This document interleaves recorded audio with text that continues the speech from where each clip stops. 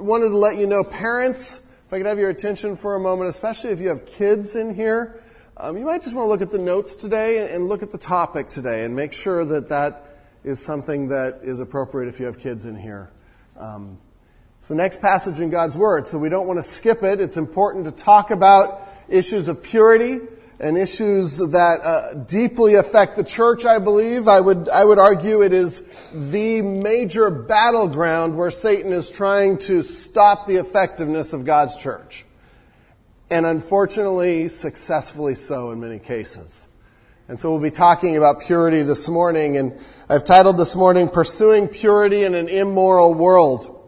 A few weeks ago, Susie and I were gone for our anniversary, and we went and saw a movie together without the kids. It was really quite a unique experience. It was really nice. I love my kids, but yeah, you know what I mean. And in the middle of the movie, Susie gets a text. And we looked at the text during the movie, sorry. Looked at the text, and it was a text advertising pornography. Just right to the phone, right in the middle of the day, and say, hey, if you go to this site, and we're like, that's really strange. And afterward, we looked at my phone, and I had the same text. And it just sort of, it shocked me, and it shouldn't have shocked me all at once. I'm like, okay, how are they getting random telephone numbers? Are we to a point where we are just randomly texting, offering invitations to look at porn, offering invitations that are sexual in nature? That should disturb us, but it's reflective of the culture that we live in. Sexual temptation is everywhere, isn't it? You can't drive down the freeway without trying to look away from some billboards. Virtually every TV show, it seems, movies, and all kinds of things are written from porn and how accessible pornography is to a culture-wide acceptance of premarital sex. In fact, I would say more than an acceptance, an expectation at this point. So much so that if someone newsworthy is a virgin when they get married, it's news, isn't it? When did this become news? When did this become the new normal? And that's the environment we live in, mocking those that choose to wait until marriage. Some stats I was reading from Pure Desire Ministries. They did a survey in evangelical churches and the use of pornography in evangelical churches. 68% of Christian men admitted to viewing pornography regularly. Just let that sink in for a minute. 68%. 50% of pastors admitted to viewing pornography regularly. It should send a chill through the room. Greatest group, greatest demographic using pornography, 11 to 17-year-old boys. I think of my son. My son turns 11 in 9 months. And this is the world, the culture that he has to remain pure in, that we have to remain pure in. I read those stats and just was shocked by them. And most likely, those are a little low, because that's the men that admitted to it. And so we come today to a very difficult subject to talk about. It may be something that you go home and say, I can't believe we talked about that in church today. But I would argue I can't believe we don't talk about it sometimes in church, because it is that important to our ability to serve God, our ability to commune with God. It's important to our marriages. It's important to our children. Important enough for the Holy Spirit to put it in God's Word, to say we need to be on guard. We are at a crisis, a sexual crisis in our culture. If there was ever a time for the church to stand and live godly lives in an ungodly world, this is it. And this is a subject that we want to take seriously. You see, the world is okay with it. Some of the lies that the world talks about sexual immorality, and I'm including pornography, but I'm talking about affairs, I'm talking about premarital sex, I'm talking about just anything that is this sexual immorality outside of marriage. One of the lies that we often hear is, well, as long as it's legal, as long as it's two consenting adults. In fact, have you heard some of the recent stories of what's happening on college campuses? They're coming out with charts of what you have to ask and what the answer has to be for consent. And then you're okay to do whatever you want. Another lie the world tells us, who does it hurt, really? Another lie, it's just sex, it's no big deal. If it feels good, do it. That one's been around for all of eternity, or for all of time. And so we come to a very difficult issue. I need to say right from the start as well, this is not just a male issue. Okay, so ladies, don't check out on me this morning. This is a male and female issue. The thing about affairs, it takes two. The reasons for getting involved might be different. For you ladies, it might be the need to feel approved. Oh, someone finally listens to me, to feel accepted, to be cared for. For guys, it may be very different. But it's sin either way. It's temptation either way. And I've seen enough and I've dealt with enough situations to know that this is both a male and a female issue. And it is rocking our churches. It is rocking our marriages in this country. And so we come to today's text with a lot in common at the church at Corinth. We've been talking about that the church at Corinth was trying to live godly lives in the middle of a very ungodly culture, a two-port culture, a sailor culture. And this is true here. In Corinth, it was a society that was loaded with sexual temptation. Remember, we talked about even prostitution, and the temples had prostitutes, and you had the temple to Aphrodite, the goddess of love, and over 1,000 prostitutes at one point. That was the way you worshipped, was to come in and see a prostitute. And it wasn't just legal, it was considered normal. It was considered an acceptable form of worship. In fact, as in some of the history, you can read of some of the festivals to gods and just some of the get-togethers, and they would have their big meal, and then after the meal, there would be prostitutes available. And that was just an accepted part of their culture. So they knew what it was like, and they knew the problem of sexual temptation. I mentioned in the intro that the term to Corinthianize was to practice sexual immorality. Not just in Corinth, but in the known world of the time. That was just the term they used for it. And so how is the church to be different? I believe we can gain so much from 1 Corinthians 6 to see what God told the church at Corinth and to say, what is God telling us today? Will you turn with me to 1 Corinthians 6? How did God challenge the church to be different? Keep in mind, this is a huge, huge topic. Books are written on this. All kinds of strategies are written on this. And we're just going to hit this passage today. And so my prayer is that it just reorients our thinking a little bit. See, the problem, if we just view solving the problem as a physical issue, the problem won't be solved. We need to view it as a mental issue because this is where the problem is.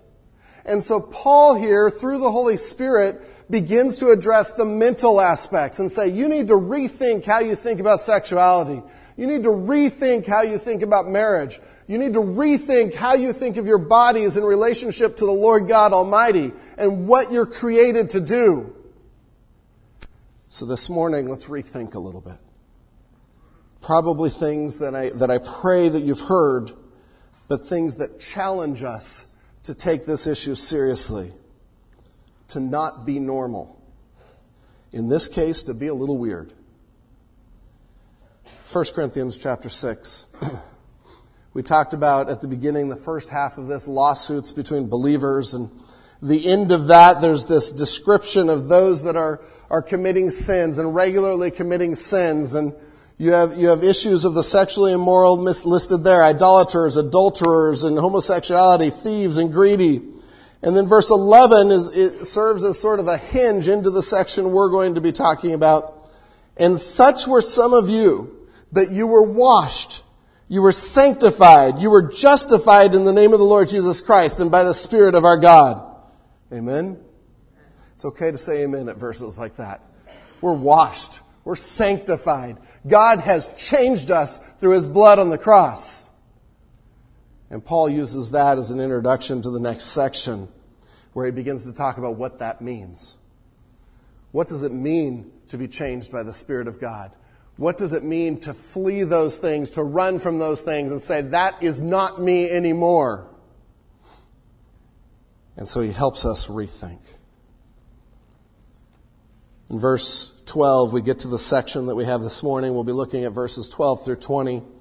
And he begins to deal with the situation of sexual immorality and how to combat the temptation, how to fight it, how to stay pure in an ungodly world. And he's probably dealing with some issues he's heard of in the church. Remember, Chloe's people came and talked to him, and he heard about what was going on at the church of Corinth. And so he's probably here responding to some things he's heard of that are happening in the church. And as we go through it, you'll see he's probably responding to some very specific sayings that are going around in the church to justify all kinds of sin and all kinds of behavior.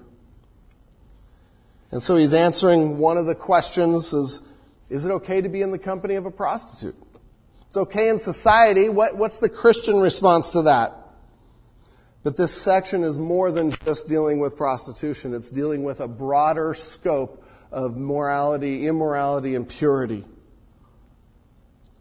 So we want to look at it in that way. This morning we'll blaze through 6 principles to help us combat the temptation of sexual immorality. And again, a lot more is written, and I'm going to point you to some resources at the end because this is that serious. But let's start at verse 12, and we'll read 12 through 14. All things are lawful to me, but not all things are helpful. All things are lawful for me, but I will not be enslaved by anything. Food is meant for the stomach, and the stomach for food, and God will destroy both one and the other. The body is not meant for sexual immorality, but for the Lord, and the Lord for the body. And God raised the Lord and will also raise us up by His power. So Paul here begins by jumping in to, as soon as they heard some of those sayings that Paul mentions, they would know what he's talking about, but he's talking about the field of sexual immorality and that issue that's going around in the church. And the first point that I want to unpack and go through, our bodies are designed to forever glorify the Lord. Don't be ruled by your desires. Our bodies are designed to forever glorify the Lord. Don't be ruled by your desires. And so Paul starts by reorienting our thinking to what our desires are, what our tendencies are in this body, and reminding us what we're designed and created to do. So we start in verse 12, all things are lawful for me. Do you see the quotes around that? Most of your translations have the quotes. The reason that that's in quotes is it looks like here it's mentioned twice, a little bit later in chapter 10 it's going to come up again. This looks like he's quoting a saying that was going around the Christian church. Possibly in Corinth as a whole, but this looks more like something that's specific to the church. The idea being, and maybe even from Paul's teaching about grace and law, remember you're not under the law, you're under grace. And so this saying was going around, well, all things are lawful for me. And the idea is, see, I can do anything I want because I'm forgiven. And I'll be forgiven. Do you see the danger of that? And so this was the saying that they would use to justify anything they wanted to do, any sin, because we're under grace, not the law. God doesn't want a legalistic obedience. We're under grace. He loves me no matter what I do. And they were missing the fact that because we love God, we respond in obedience to Him. Not in legalistic adherence to some law, but because we love Him and want to serve Him. And so Paul takes that phrase, all things are lawful for me, and he uses a style here called a diatribe style, where he sort of imagines the conversation. And you'll see that actually 3 times in this one section. You say this, and then he answers it. You say this, And then he answers it, and he'll do that several times. And so he starts with, all things are lawful for me. And he begins to deal with this fact that they are justifying sexual immorality. And they are attempting to justify it spiritually. So we have some thoughts on Christian liberty here. Some things, and we'll see this applied, some things are okay for me that I have to think about what happens in the church. But that doesn't mean all things are. So Paul gives us a couple of guidelines on Christian liberty here. All things are lawful for me, but not all things are helpful. And this is a great first question to ask when we're thinking about something that maybe isn't specifically prohibited in Scripture. Now, sexual immorality is, which is why this is such a heinous situation. But for us, maybe there's situations that we're like, well, I don't know. Scripture doesn't directly address this. And the first thing Paul says, but not all things are helpful. Is this helpful? Is this good? Not only for me, but to the body of Christ. The idea of beneficial there or helpful there, depending on the translation you have, is this not only to my good, but does this build up others? Is this for others' good? Flip over, you're in your Bibles right there, just flip over to 1 Corinthians 12:7. 1 Corinthians 12:7. Same word. Let's look at a couple different ways of how Paul uses it to help us understand that I'm not just making up that this is about everyone else's good as well. 1 Corinthians 12:7. To each is given the manifestation of the Spirit for the common good. Same word. For the good of the whole, for the common good. It'll come back up in 1 Corinthians 10:23 and 24. In fact, that's where the saying's there again. All things are lawful, but not all things are helpful. And then he goes on and parallels that to explain what he means. All things are lawful, but not all things build up. Let no one seek his own good, but the good of his neighbor. And so Paul is using a logical argument back at them. They say, well, everything's okay for me, because I'm under grace, so I can sin sexually. It's not a problem. And the first thing Paul says, so have you thought about who else you're affecting? Have you thought about, is this good for your walk with Christ? Is this good for their walk with Christ? Because the thing about sexual sin is it always is affecting others negatively. Whether it be the relationships close to us, whether it be the person we're committing that sin with. And you might say, well, porn, that's different, it's one-sided. No, it's not. As those girls are in the sex trade and being abused and being mistreated and misused. And we're contributing to that. Is this for the good of the body of Christ? Is this for the good of those around me? This is such an important argument to think about when we think about our behavior and what we should be doing. He goes on and he says it again. All things are lawful for me. And he gives another logical response. But I will not be dominated by anything. The ideas of control, being under the power of. And he says if anything begins to control us other than the Holy Spirit, we know from other writings, if anything controls us other than the Holy Spirit, then that is wrong. We should run. And the thing about sexual sins is it grabs hold and controls like nothing else. It dominates. It exercises an addictive power over us, a consuming power. In fact, in Proverbs 5:22, a passage where he's talking about beware of the adulterous woman, beware of going into her. The proverb says, the iniquities of the wicked ensnare him. He is held fast in the cords of his sin. Sexual immorality has a way of doing that like no other. It entraps, it ensnares. Studies have shown that even someone viewing porn regularly, it's not enough to keep viewing the same porn. It has to get worse and worse, or more explicit and more explicit, to still tantalize the mind. It grabs and it sucks in and it entraps. And Paul's using an interesting play on words here. All things are lawful for me. The idea, well, nothing, I can do whatever I want. I'm free. And then he says, but you're being dominated. You're not free. Affairs, once you're in, they're incredibly difficult to stop. Once we start a sexual relationship, it is so much easier to stay in that than it is to stop. Do not be fooled by the lie that it's just sex and that it has no consequences. One of the many graffitis at Berkeley University in California in the late 1960s was "Sex makes free." Talk about a direct lie. It creates bonds. It creates an ensnarement when it's a sinful immorality, a situation of sinful immorality. We need to be controlled by the Lord, not our desires. What are they doing here? They're saying, I have these desires, I'm going to justify it spiritually, instead of finding a way to combat them. He goes on in verse 13, and he's talking about now the purpose of our bodies, and he uses another phrase that they probably said. Food is meant for the stomach, and the stomach for food, and God will destroy both one and the other. Depending on the translation, it depends on where that ending quote mark is. Some put it after food, some put it after other. Probably that whole sentence should be in quotes. That whole sentence is probably what they were saying. And the idea of food is for the stomach and the stomach for food is this. It's all natural. It's just natural tendencies. When you're hungry, what do?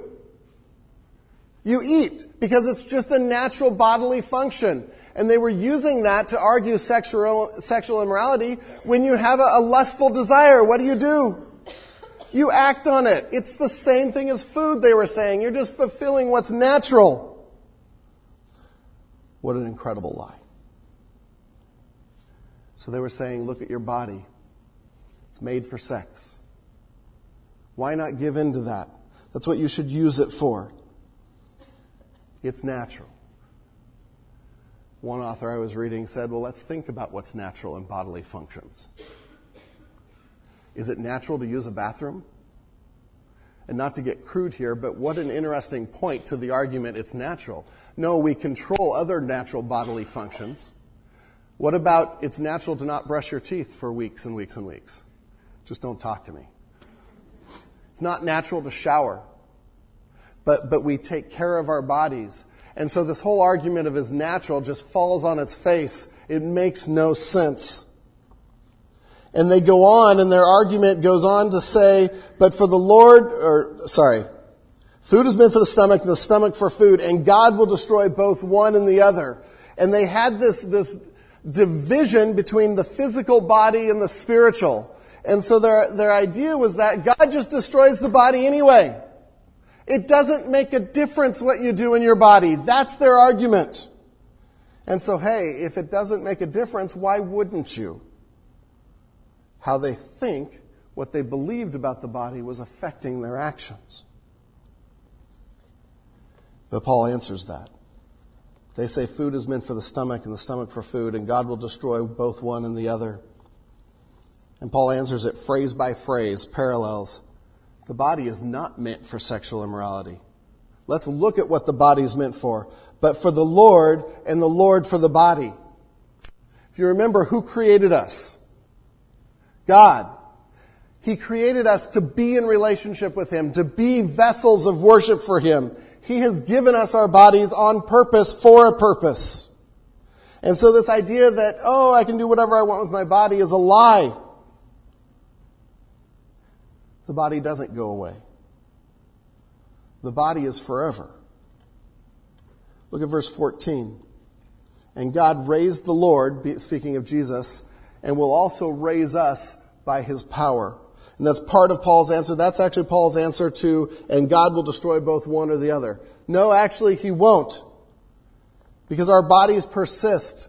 We will be raised and we will be in glory with glorified bodies, but still with our bodies, because these are given to us by God to persist as forever tools of His worship and of His glory. And so Paul's answer to their weak justifications are we are meant to do something, but we're meant to glorify God in our bodies. We need Him to live. Just as food is necessary for the stomach to function, God is necessary for our bodies to function. Because we're designed and planned and purposed to give Him glory. This whole section, though, these arguments about it's natural, you give in to your desires. If you're hungry, you eat. So if you lust, you just give in to it.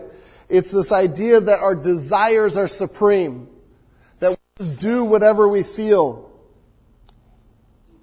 And we know that that is a lie. We know that that is false. And so we must, if we're to conquer this area of our lives, we must stop just doing whatever we want and think about what God has purposed for us.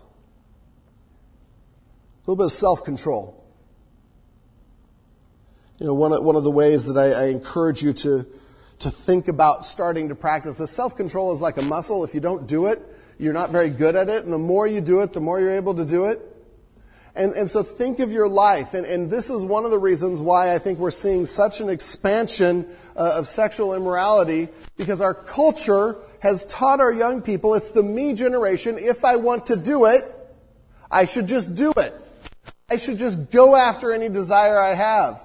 This idea of delayed gratification, this idea that I'm not going to give in to every whim and every desire is foreign in our culture. So why wouldn't it expand to the sexual realm?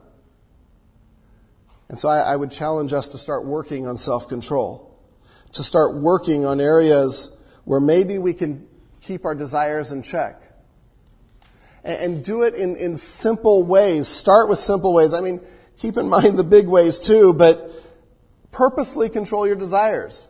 Maybe don't eat every time you get hungry. Stay hungry for a while. See if you can do it.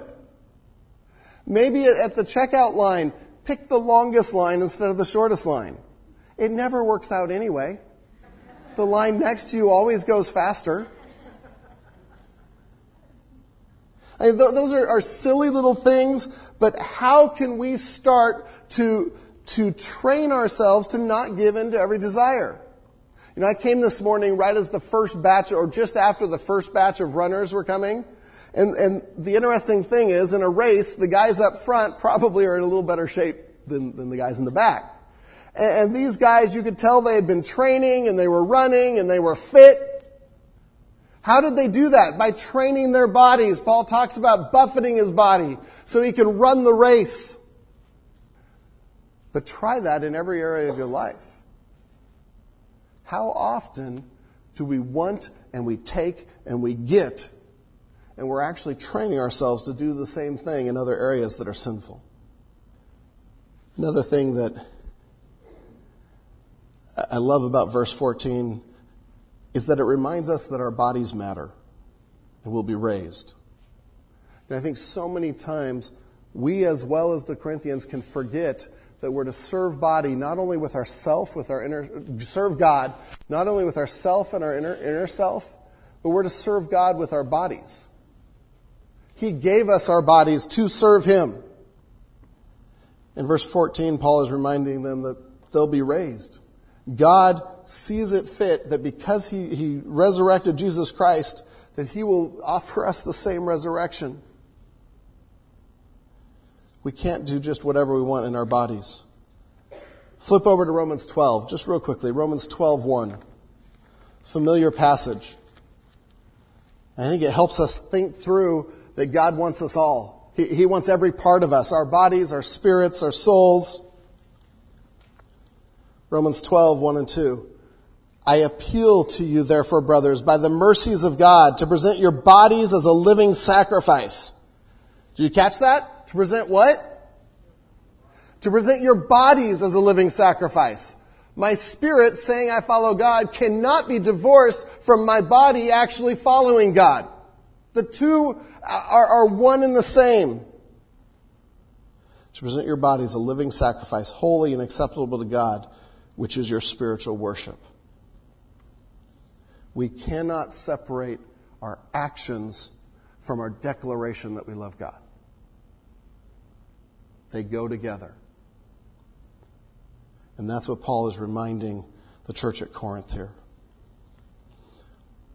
We need to move on. But our bodies are designed to forever glorify the Lord. Don't be ruled by your desires. And when we think of sexual immorality, it's all about putting desires above the glory of God. Second point, verses 15 through 17. Sexual immorality in believers brings Christ along for the sin. And that should be disturbing. Catch his argument here, because this is, this gives you pause, and it is disturbing. Verse 15, do you not know that your bodies are members of Christ? And members there are parts of his body. And we know that we're members of Christ, but we are parts of Christ's body. Do you not know that your bodies are members of Christ? Shall I then take the members of Christ and make them members of a prostitute? Never! Or do you not know that he who is joined to a prostitute becomes one body with her? For as it is written, the two will become one flesh. But he who is joined to the Lord becomes one spirit with him. And so Paul's setting up another logical argument here that believers are part of the body of Christ. We are members of Christ. We're his hands, we're his feet, we're limbs. And so when we join ourselves in sexual immorality, we are taking a part of Christ's body and using that for the purposes of sex. Is that disturbing? In fact, the implication goes further than that. The implication is, because I never stop being part of Christ's body, I never stop, as it says in verse 14 there, being united with Christ, 17. I never stop that, and so the implication is as I commit those kinds of sins, I'm dragging Christ into those sins. That should make us ill. It's repugnant. It's shocking how disturbing that is. We're taking what should be used for Christ, making it one with sin. And we see here that sexual immorality destroys not only our walk with God, but it destroys our work for Christ, because we're taking what should be being used for Christ and using it for sin. This is gut level, shockingly honest. One author said, you're taking the limbs of Christ and making them limbs of a prostitute. Because we're one with Christ, and sexual immorality makes us one with that person. And so Paul responds with never. And in the Greek, it's one of the strongest negations possible. I would put it in all caps.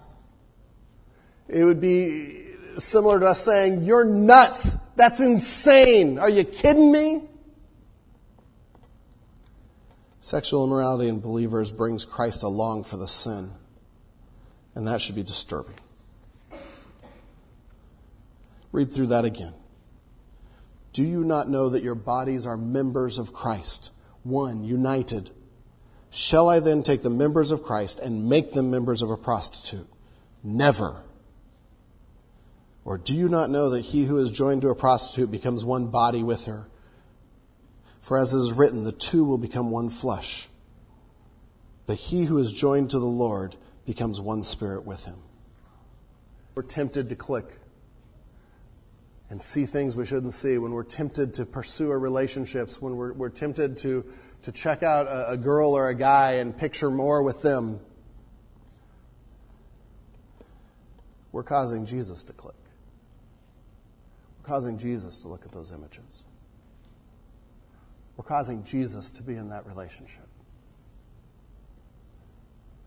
And the dissonance and the divide that happens in our very soul when that happens tears us apart. And I have watched it over and over and over again in counseling as people that are struggling with this are torn at their very soul because it's repugnant what we're doing to Jesus Christ. May it never be. Never. Another point out of those same verses 16 and 17, number 3 there, is we need to remember sexual intimacy forms a soul bond and a union reserved for our God and for our spouse. One author calls it a mingling of souls. And here, as you look at those verses 16 and 17, you see Paul referring back to Genesis chapter 2. Or do you not know that he who is joined to a prostitute becomes one body with her? For as it is written, the two shall become one flesh. And he quotes Genesis 2:24 here, reminding us that in the covenant of marriage, in the bond of marriage, something mysterious and something incredible happens. There is a union. There is a uniting there. See that word joined in verse 16? Or do you not know that he who is joined to a prostitute becomes one body with her? As it is written, the two will become one flesh. The word joined was also used to refer to something being glued together. It's a bonding. It's a deep bonding down to our very core. There's scientific reasons why that actually happens during sexual intimacy. But when we consider that sexual immorality outside of the God-defined beautiful place of marriage, where it's the highest level of human commitment and there should be a commingling of souls, when it's outside of that, we are joining and we are messing with our emotional bonds. It creates a bond with that person. It creates a bond with that person on the screen. It's a false intimacy. It's a false union. It's a bond with sin, with the fallen world. It's a defilement of what God has purchased, you and I, by His blood. 17 mentions that as well. But he who is joined to the Lord, again, that same word, joined, glued, bonded, in union, becomes one spirit with Him. There is no such thing as casual sex. There is no such thing as casual porn. We're messing with glue. Super crazy glue. And God intended that in the beauty of marriage to bring a husband and wife together, to cement their bond, to help them with that commitment. But outside of that, we're messing with glue. One illustration that I really liked is sex is like fire. In the fireplace, it's wonderful. Warms the house. Outside of the fireplace, it's destructive and uncontrollable. It burns your house down. Satan is trying to take what God intended as a beautiful cementing of a marriage and use it to destroy us and destroy the church. The images here are disturbing. We're in union with Christ. Let's not also try to be in union with sin. It can't work. Sexual intimacy forms a soul bond and a union reserved for God and our spouse. It's rethinking what we think of sexuality. Number 4, we've got to move through these pretty quickly. Stay as far away from sexual temptation as you can. Verse 18, where he goes from there, the two will become one flesh, but he who is joined to the Lord becomes one spirit with Him. And he says, flee from sexual immorality. Run from it. Stay as far away as you can. It's that important because it goes to our souls. The word there refers to a habitual action. Make it your habit to flee. Keep fleeing. Flee every day. Be on guard. Do everything you can to stay away from sexual immorality. I would argue if it means drastic measures, it means drastic measures. Remember Joseph, Potiphar's wife? She grabs him and she wants to be with him. And he runs. He even leaves his coat behind. And he literally runs. What a picture of how we should be about sexual immorality. By all means possible, resist. You know, how do we put that into practice? Proverbs 5 again, talking about the old adulterous woman, 8 and 9. Keep your way far from her. Do not go near the door of her house. It's really practical advice. If you're struggling with sexual temptation at this one girl's house, don't go by her house. It makes sense, right?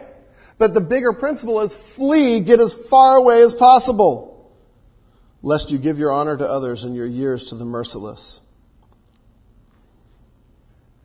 How are you going to put that into practice? You know, some of the things that I do and that Susie and I talk about, I won't be in situations where I'm alone with the opposite sex. I just won't do it. And in fact, some of you have come in for counseling. One of my rules of counseling, if it's a member of the opposite sex, either my blinds are open or the door's open. And I've stood up in front of some of you guys and opened the blinds. And I hope that doesn't make you feel weird. It's because I'm going to stay as far away from possible from sexual immorality as I can. Not even a hint. Not even an opportunity. I would go farther than that. I would challenge you that once we are married and once we are committed to that, we should not have any deep friendships with members of the opposite sex. And I have been fought on that. I have been argued with on that. Is sexual purity worth it? Absolutely. And so no other woman will ever know me like my wife does. Guaranteed. I won't let it happen. And if it means that some of you ladies might feel I'm a little standoffish, I'll be a little standoffish. I'm still your shepherd. I still care, but we'll do that in environments where it makes sense. Practical things. My wife knows all my appointments. She knows what I do every day, almost every minute of the day. She's not checking up on me. It's not for fear. It's because we're just going to be open. Flee sexual immorality. I would challenge you that there are a whole lot of ways that we just don't flee. Because the images for sexual immorality come in so many different forms. They come in our TV sets. They come in our music. They come in the movies we watch. One author wrote something that I thought was just really helpful. If you wouldn't stand at your neighbor's window and watch that activity, should you watch it on TV or the movies? It's a little creepy to think of watching some of those things we see on TV if I was at my neighbor's house watching. Isn't that a little creepy? What's the difference? Really? What's the difference? And I can guarantee you in the mind of the man, and I can't speak for ladies, in the mind of the man, it doesn't go away. It sticks with you. Just as the language does. We are fooling ourselves. We are buying the world's lies if we say it doesn't affect us. How serious are we going to be when Jesus says, if your eye causes you to lust, pluck it out? He's not saying that we should literally get spoons and do that. That's gross. He's saying take whatever steps it takes to flee immorality. Sexual immorality damages us, number 5, in our very core differently than other sins. Every other sin, verse 18, every other sin a person commits is outside his body, but the sexually immoral person sins against his own body. There's something qualitatively different about sexual immorality than anything else we do. And I believe it's because God uses that to create bonds at the very soul level, soulish bonds. And when we mess with that glue, we are messing with our psyche. We are messing with our wholeness. It damages our core.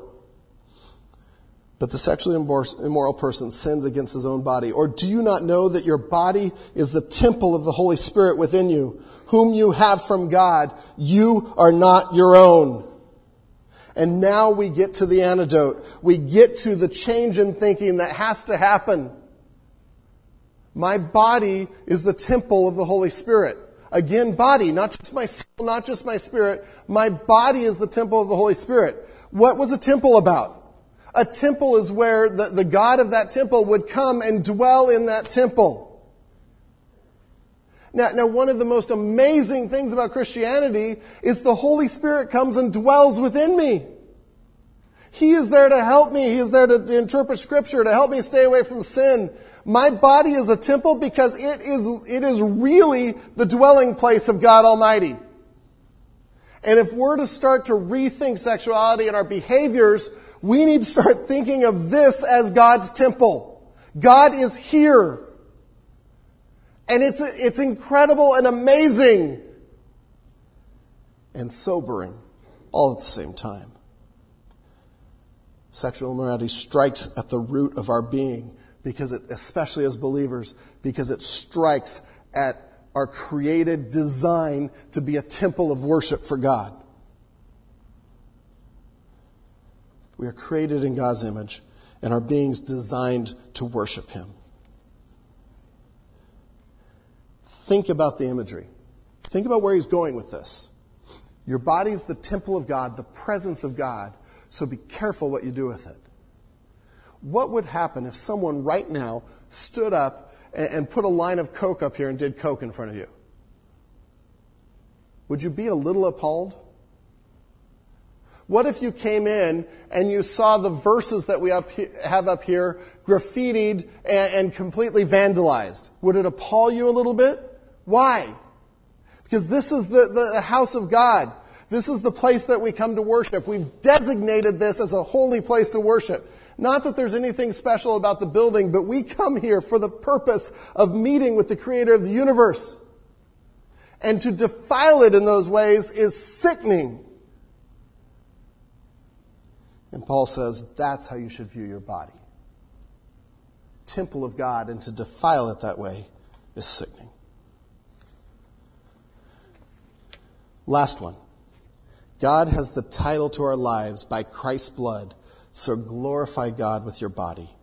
Don't let anything get in the way of that. Let me repeat that. God has the title to our lives by Christ's blood, so glorify God with your body. Don't let anything get in the way of that. Into verse 19, you are not your own. That's a different way of thinking right there. You were bought with a price. That price is the blood of Jesus Christ on the cross. And so finally, the culminating command, so glorify God in your body. See, it's not just about what we shouldn't do. It's about what we should do and not letting anything get in the way of that. I'm created to glorify God. To give Him praise, to show other people who He is. That's why I'm created. Really? I'm going to settle for second best and go down a path that completely destroys my created purpose? Do you see what Paul's saying here? You're not your own. You were bought with a price. And he's using imagery that they would have understood from slavery. Because the slaves, when they received their freedom, they would take a certain amount of money to buy their freedom, and they would put it in the treasury of a certain god, whatever god they chose in that city. And then they would become adherents or worshipers of that god. And Paul's saying, God has the title to your life. He purchased you with the most precious substance on earth, the blood of His Son. So glorify God with your body. This verse also screams something else to me that I want you to hear this morning. It screams forgiveness. Because it says His blood has purchased us, has redeemed us from our prior way of life. And I know sitting here, we have people all over the place. And some of you in your past have things that you still feel guilty about. God took care of that on the cross with His blood. And He purchased you out of that. And it's forgiven, and you don't have to have guilt over that anymore if you've given that to God. That's one of the things this verse screams at me. And then as we remember that, it keeps us from further sin. It reminds me that even this morning, if someone's sitting here saying, man, Pastor Ron, I struggle with that. You've been bought with the price. You are not your own. And His blood is sufficient. Don't let anyone tell you otherwise. Don't let your head tell you otherwise. Don't let this world tell you otherwise. His blood is sufficient. On your worship folder, I concluded with just a number of strategies. I'll just read through them. Be busy glorifying God with your every moment. See, if you're busy doing A, it's hard to do B. Number 2, saturate your mind with truth.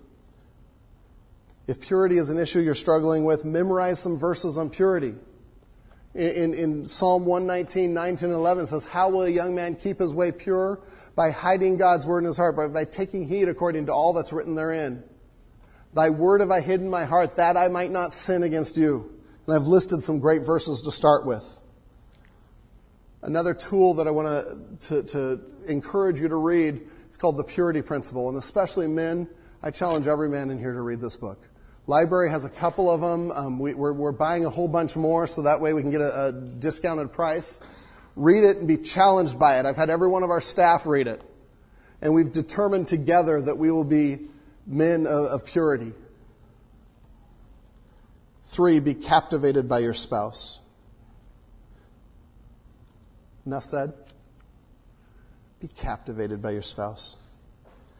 4, remind yourself of the cost of sexual immorality of any kind. Satan will lie about these. The reduced intimacy with spouse, the bondage to sin, the damages with the relationship with God, the harming our ability to serve God, harming others in the body of Christ, because we're all members of the same body. 5, have accountability with your electronics. Don't isolate your computer. Everywhere I have a computer at home is a place that's public to the family. It's just the commitment I have. Greatest form of accountability is knowing my wife and my kids can see anything I'm doing. That works. Challenge you to think of things like that. CovenantEyes.com is a site that has software that I would encourage you, that I would highly recommend as a way of protecting your computer and keeping reports. Leave your phone and computer accessible to your spouse or your friend. Here's the deal. If you're trying to private message me and you don't want my wife to see it, too bad. My phone lives on our counter at home, and my wife usually is the first one to see my text messages. Sometimes my kids, so be really careful. That's accountability. Susie and I are completely open with our accounts, with our phones, with the computer use. Here's the shocking stat. 52% of porn is now viewed through mobile devices. Be careful of your kids. Be careful of what they see. We've gone so far as on the phones that the kids can use and play games on, we've disabled the browser. Keeps them from going places they shouldn't. My kids are worth protecting, and I will do that. 6, remind yourself of your relationships. On trips, take pictures of your wife and family, put them up. Take pictures of people in the church, reminding us that this affects all of us. 7, make sure you have same gender accountability. Put a couple websites there from Tim Challies. One that I would strongly encourage you to read is called The Porn-Free Family. He gives a whole strategy of how to protect your home from porn. I know we've gone long today. This issue is that important. I challenge us to say we will be a church of purity. We will not let sexual immorality or temptation or desires get in the way of what God is doing here. Because what I do affects you. What you do affects me. Lord God, our Father, what a powerful temptation Satan uses to derail us, to divide our hearts, to draw us away from you. I pray for us in this church, men and women alike, that we would stand for purity, that we would do whatever it takes, that we would be disgusted at the concept of sexual immorality because of what it's doing to you and your body, because of what we're dragging you into, and because of what it keeps us doing. Lord, I pray for strength. I pray for honesty. I pray for purity in this church. In Jesus' name.